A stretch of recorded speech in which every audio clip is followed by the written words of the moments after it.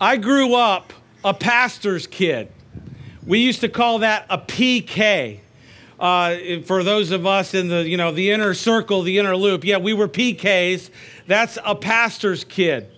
And, pastors' kids have somewhat of a reputation, at least some of them, a reputation for not following in dad's footsteps, not embracing the faith that was passed on to them, or at least the attempt was made to pass it on to them.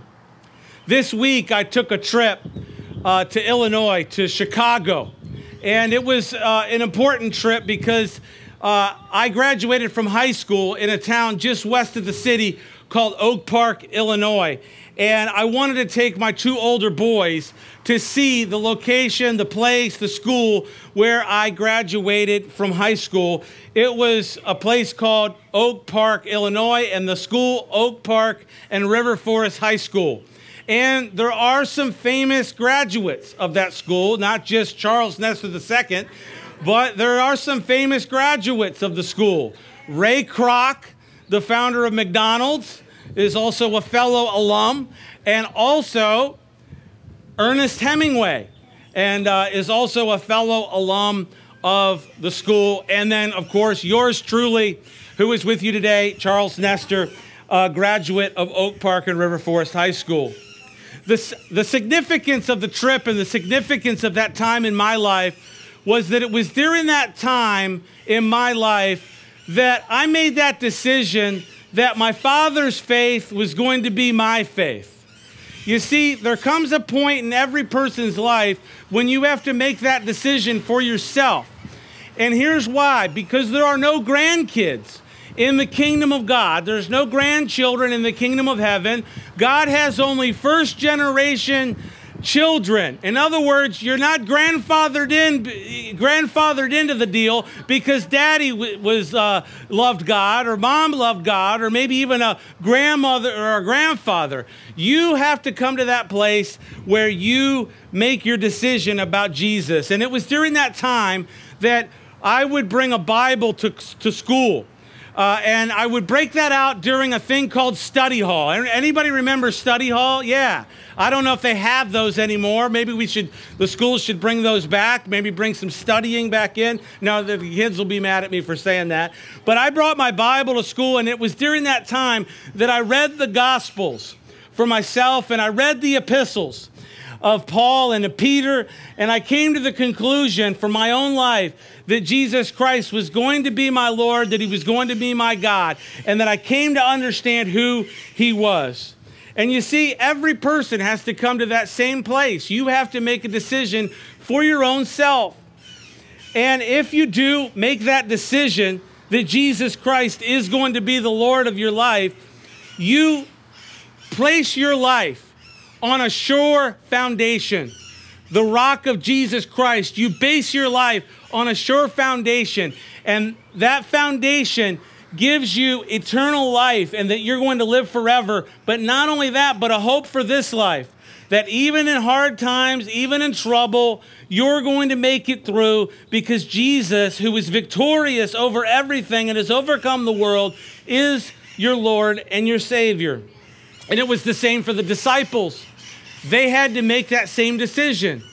And they came to that time, a time when they were troubled in their hearts, in their minds. On the night Jesus was arrested, he was eating the Passover feast with his disciples in a place called the Upper Room in Jerusalem. At one point during the night, he looked at them and he said this to them. He said, "Do not let your heart be troubled. You believe in God, believe also in me." What was it that could possibly be troubling them? Jesus was there with them. They were eating the Passover feast. There they were sitting at the table, lounging, eating the unleavened bread and just enjoying the wonderful environment and the fellowship. But what was troubling them was this, that Jesus had told them, once again, he reminded them that he had to go to a place, he had to go accomplish a work, and it was the cross. He had to go and be handed over and be killed. And he told them, I'm going, and I'm going by myself. You can't come. You can't come with me. And I'm going there by myself. And so they were troubled in their heart.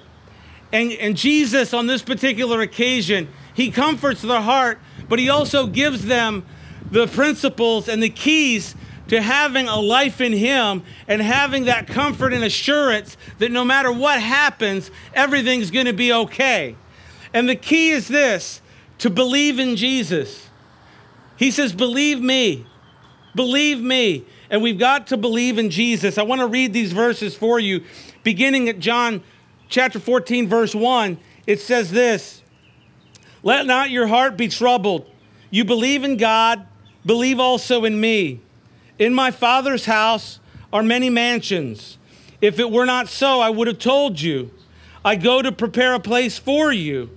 And if I go to prepare a place for you, I will come again and receive you to myself, that where I am, there you may be also. And where I go, you know, and you know the way. And Thomas said to him, Lord, we do not know where you are going, and how can we know the way? And Jesus said to them, I am the truth. I am the way, the truth, and the life. No one comes to the Father except through me. You see, the answer to our lives, the answer to our predicament that we're in, the answer to perhaps the trouble that may come into our lives and will, is to believe in Jesus, to believe in him.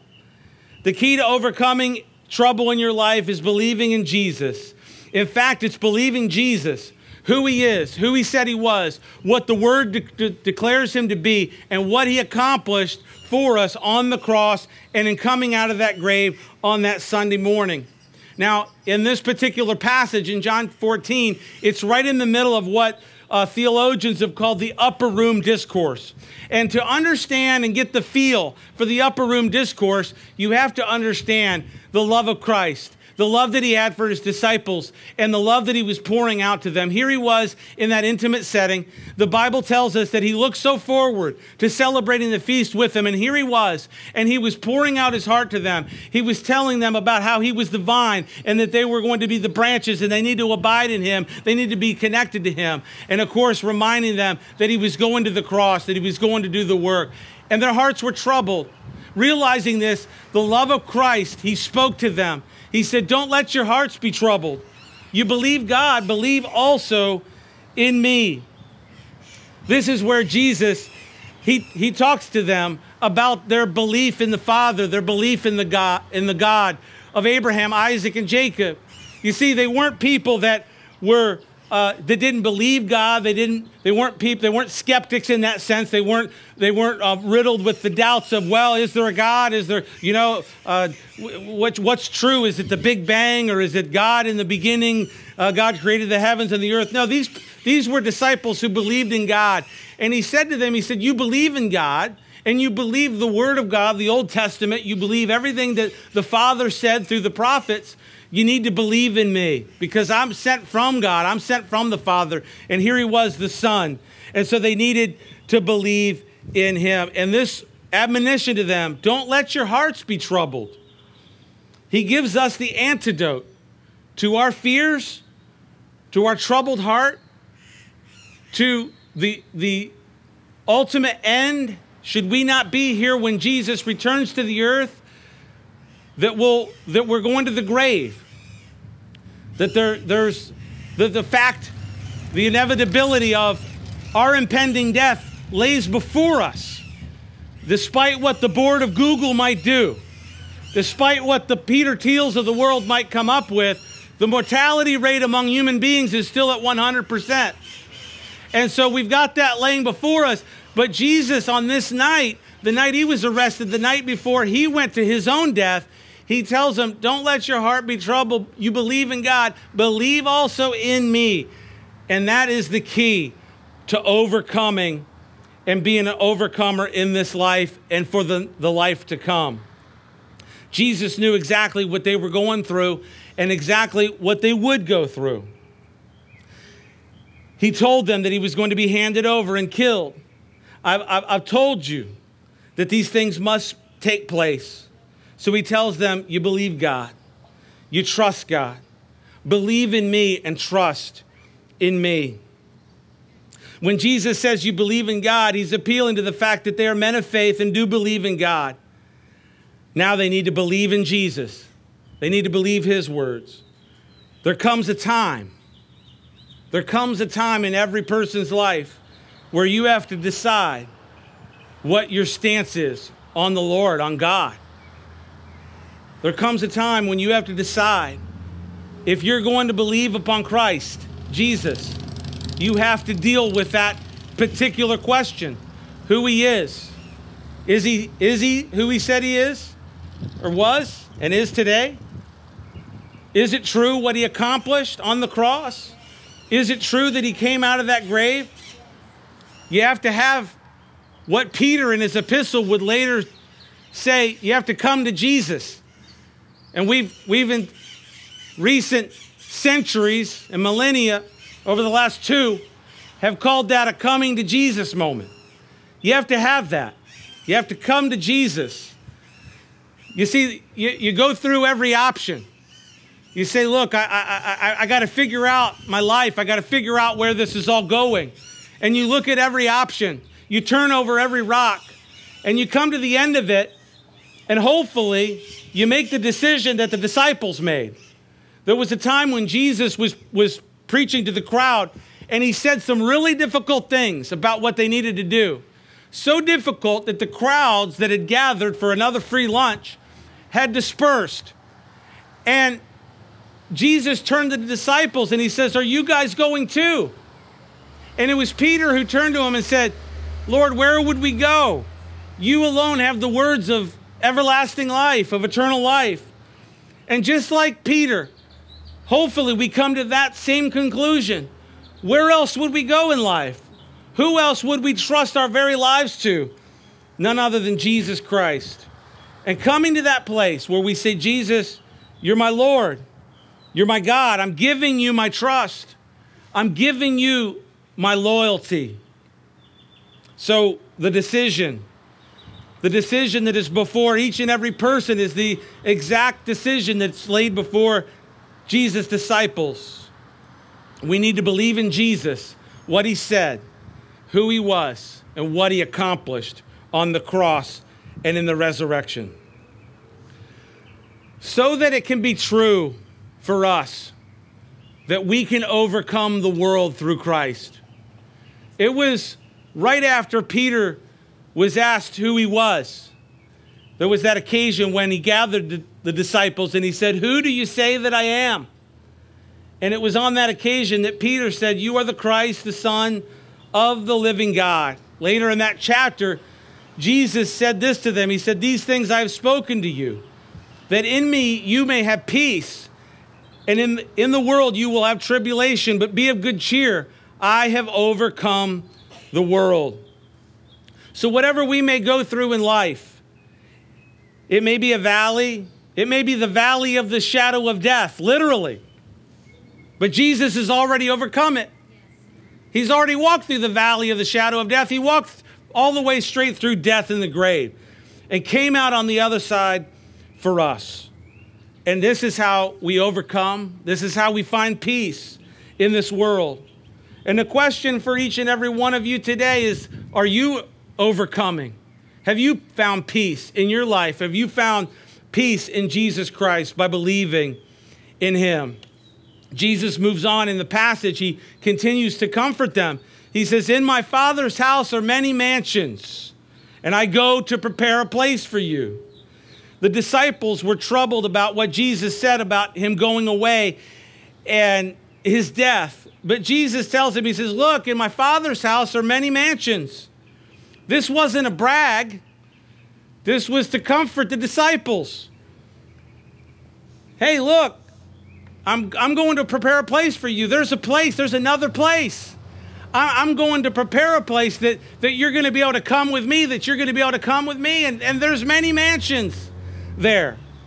Now, there's a comedian who he talks about mansions, and he talks about the word mansions. And he says, you know, mansion isn't one of those words that you use, you know, about your own house. You know, you don't really hear people describing, you know, hey, why don't you come on over to my mansion, you know? It's something that you ride by and you say, look at that mansion, right? But, you know, Jesus says, in my Father's house are many mansions. So, you know, I might say to you, hey, would you come over this afternoon to my mansion? But there's many mansions. Now, this has provided a lot of confusion for people, you know, because, you know, the word mansions, and he says there are many mansions, and he's talking about heaven. He's talking about, you know, on the other side of the grave. And so was this idea for years about how God's, you know, got a mansion for us. If you trust in God, you know, God's got a mansion for you. And the idea was this, that, you know, one day, you know, we're going to show up at the, you know, the pearly gates. Yes, read the end of the book in Revelation. There are gates and there are walls too, and they're pearly too. Read it in Revelation. But anyways, we're going to show up at the pearly gates and we're going to come through and we're going to say, where's my mansion? And, you know, someone might say, well, which one do you want? You know, do you want the, you know, the colonial style, or do you want the Mediterranean, you know, look, or whatever? But really, the word mansion is a word in the original language that simply means dwelling place. And what it is that God is going to prepare a place. He's going to prepare a dwelling place for us. And I believe specifically that he was talking about the spiritual body that we're going to be able to receive once we pass through and go on to the other side. We have right now this body. Look at everyone, look at your body. You've been given a dwelling place. And really the Bible describes this particular dwelling place as a tent. It's a tent. And so that's good news, because we're going from a tent to a mansion. Amen? And so that's really good news this morning. And so if you look at this, you may look at it and you say, oh, it's a pretty decent tent. Others of you may, well, we need some work, you know, on the tent. But, you know, hey, be comforted this morning, because we're going to a mansion. The body that we're going to receive compared to this one is going to be a mansion, because it's a spiritual body. We're going to be delivered from this tent into the spiritual body, the spiritual place that God has for us. And he's gone to prepare that place for us. Now, you get the imagery from the way that Jesus said it, that Jesus is up there, you know, and he's working on stuff, and he's, you know, got hammers and nails and, you know, maybe masonry. It's like a, you know, fixer-upper type episode. You know, God's up there, you know, we're gonna put this wall in here, and we're gonna go with all hardwood floors, and we're gonna do this amazing, you know, amazing sink and quartz, you know, I don't know, diamond countertops. I don't know what you might have. But anyways, it's a spiritual body that we're going to have, a spiritual location, and God is going to prepare a place. Now, really, when you look at it, you might think that he's gone and he's working all this stuff, but let me submit to you just kind of another way to look at it. He's going away to prepare a place. He told him he's going away to prepare a place.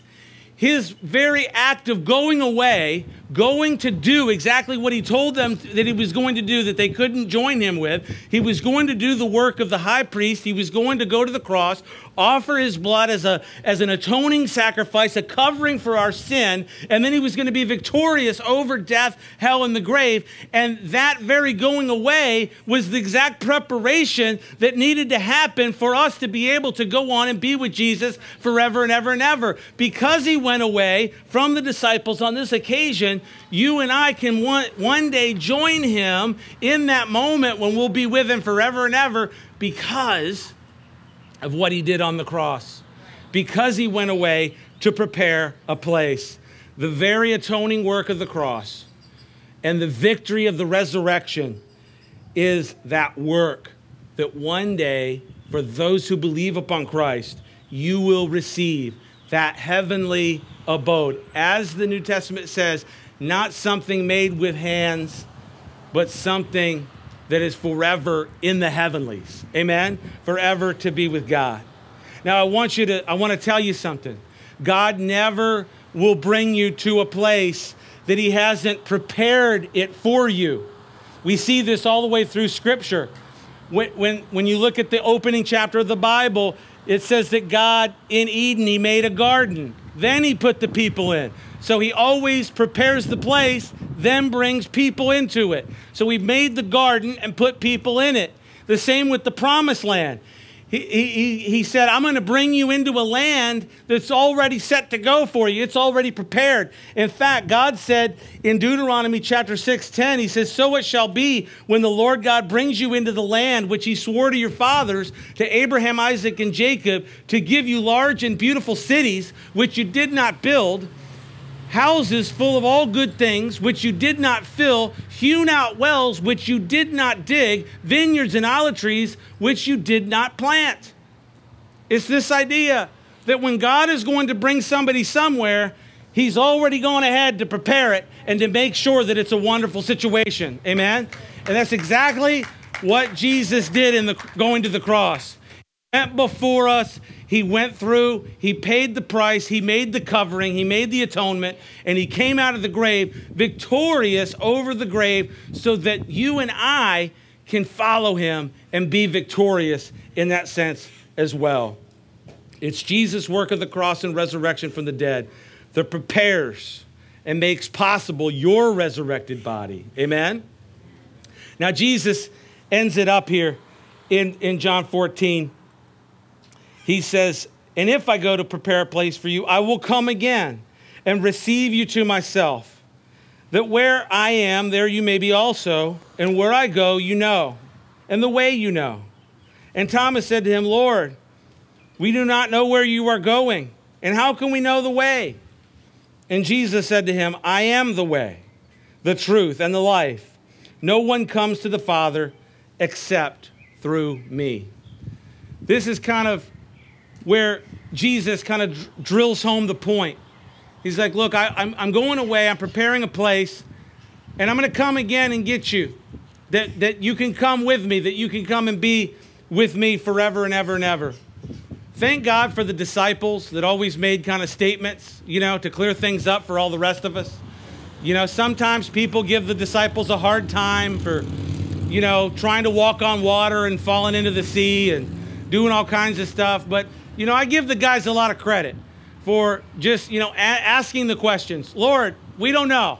We don't know where you're going. And how will we know the way? And Jesus says, look, let me make it simple for you. I am the way. I am the way, the truth, and the life. This is perhaps one of the most powerful statements in the Bible and one of the most powerful statements that Jesus made. But it brings a lot of questions. I am the way, the truth, and the life. No man comes to the Father except through me. And so it brings a lot of questions that people have. Can Jesus be the only way? I mean, is Jesus the only way to salvation? Is Jesus the only way to the Father? And on this particular occasion, the Lord, he's given him the truth. Amen? The question is, can you handle the truth? Can you handle the truth? Like Jack Nicholson said, you can't handle the truth. Well, maybe I'm hoping that you can handle it this morning on Easter Sunday. The reality is that Jesus said, I'm the way, the truth, and the life. No one comes to the Father except through me. Here's the question. Can Jesus be the only way to salvation? The only way to the Father? There are people that have adopted what's called a wagon wheel theology. And it's the idea that all spokes of the wheel end up at God. In other words, all roads lead to heaven. All roads lead to God. And this really isn't what the Bible teaches. There's really no such thing as a wagon wheel theology. There is a way. There's other ways that are not the way. Jesus spoke of a way. He says that there's a wide road that leads to death and destruction. He says, but there's a narrow way. There's a narrow way and there's a gate. And if you go that narrow path, if you go that narrow way, there's a gate and it leads to life. And we've got to find that way. Now, C.S. Lewis, you familiar with C.S. Lewis? Chronicles of Narnia and other, nonfiction work that he wrote, but most people know C.S. Lewis from the Chronicles of Narnia, the Lion, the Witch, and the Wardrobe. But, C.S. Lewis, he did other work. He did a radio show, did some stuff with, dialogues with Tolkien, the author of The Hobbit and all that stuff. But he put it like this. He said, when it really comes down to it, Jesus really is one of three things.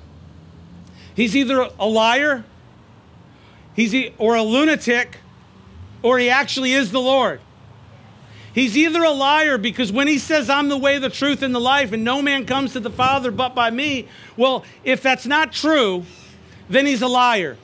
So if you want to take the position that Jesus is a good guy, a good man, well, if he's a liar, then he's not a good man.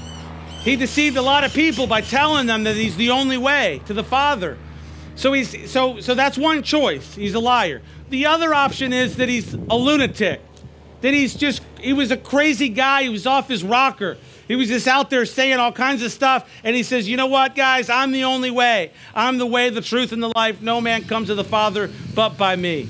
And if you don't believe Jesus, there are many people that think, I don't believe in that God stuff. I don't believe in the Jesus stuff. That's craziness. But the other option is this, that he actually is the Lord. That he's everything that he said he was. That he is the way, that he is the truth, that he is the life. And it actually is true that no man comes to the Father but by him. And so you have to make that determination. You have to make that determination for yourself. Is Jesus who he said he was? Is he the way? Is he the truth? Is he the life? Let me drive it home with one last point. Later, after he spoke these words, the disciples and him went to the garden. They went down out of the upper room. They walked through the Kidron Valley up into what's called the Garden of Gethsemane. And in that garden, Jesus prayed on that night. He would later be arrested. But on that night, he prayed. And the Son speaking to the Father, you can say, this is where I get confused. Who is Jesus God? Yes. But you have to understand, he's fully God and he's fully man. And in the humanity of his sonship, he's praying to the Father. And this is what he asks him. He says, if there's any other way, let this cup pass from me. The cup of the wrath of God was going to be poured out. He was going to drink it. He was going to take it. But on that night, in prayer, praying in that moment in his humanity, sweating drops of blood, and that's actually been scientifically proven that people in that level of intensity, stuff like that can happen. He says, if there's any other way, let this cup pass from me. But then he finished it up. He said, nevertheless, not my will, but yours be done. And so in his humanity, he submits to the will of the Father, and he goes and provides the only means of salvation that there is available for us, for men and women living on planet Earth. And so you have to make the determination for yourself. Is Jesus who he said he was? Did he accomplish the work that the Bible says that he did? Did he come out of that grave on the third day? He's either a liar, a lunatic, or I pray you make the third choice. Come to the third option, that he is the Lord, that he's the Lord of glory and he's victorious over sin and grave. And he wants to give you that same victory today.